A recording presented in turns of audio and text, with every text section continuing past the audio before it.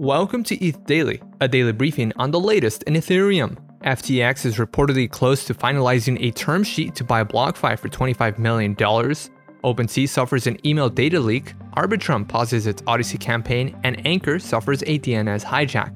All this and more from ETH Daily starts right now.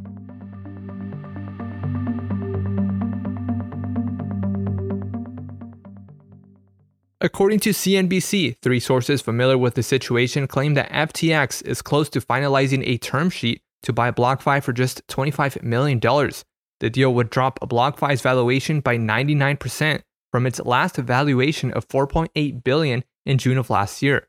BlockFi CEO Zach Prince has since tweeted in response to the matter, stating, quote, "I can 100% confirm that we aren't being sold for $25 million," end quote.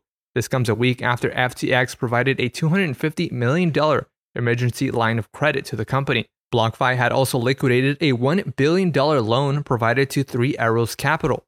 The loan was collateralized by BTC and GBTC, but BlockFi reportedly struggled to liquidate GBTC amid a significant depeg in the asset. OpenSea notified users of a data breach affecting user email addresses. An employee at Customer.io, an email vendor used by OpenSea, misused their access to download and share email addresses with an unauthorized third party. The breach affected newsletter subscribers as well as anyone that provided an email address in their account. The marketplace advises anyone that has shared their email with OpenSea in the past to assume they were impacted. Users should be highly cautious of phishing attempts and are advised to never download anything from an OpenSea email. Arbitrum announced the pause of its Odyssey campaign, an 8-week program that rewards users with NFTs for using various protocols on the network. The pause came as heavy traffic led to higher than expected gas fees. At one point, token swap gas fees on Arbitrum surpassed those on Ethereum. The issue was tied to capacity throttling, causing increasing gas prices during traffic surges. The Odyssey program will be resumed after the release of Arbitrum Nitro, a new prover that is expected to increase network capacity and reduce transaction fees. Nitro can run Arbitrum's classic interactive fraud proofs over WASM code. Arbitrum did not specify a timeline for the release. Ethereum successfully underwent the Grey Glacier upgrade on June 30th at block 15,050,000. The upgrade pushed back the Ice Age difficulty bomb by 700,000 blocks for roughly 100 days.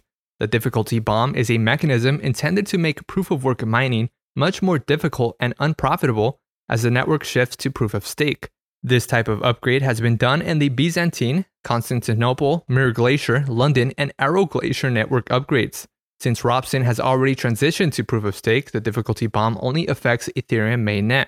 Grey Glacier will mark the last hard fork on Ethereum before the merge, so long as the merge goes live within the next 100 days.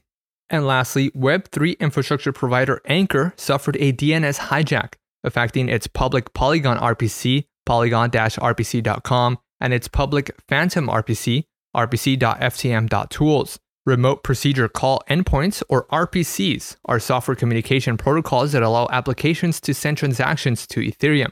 Affected users received a false RPC error, asking them to urgently reset their seed on a phishing website. Anchor's DNS hijack was caused by a breach at their domain hosting provider, Gandhi.net. An attacker was able to persuade an employee at Gandhi.net to change the email address associated with Anchor's account. Anchor has since restored the public endpoints. Polygon is working with Anchor to investigate the incident.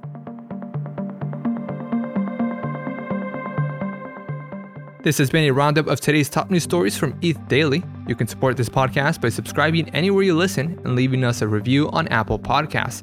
Also, subscribe to our newsletter at newsletter.ether.fm. Thanks for listening. We'll see you tomorrow.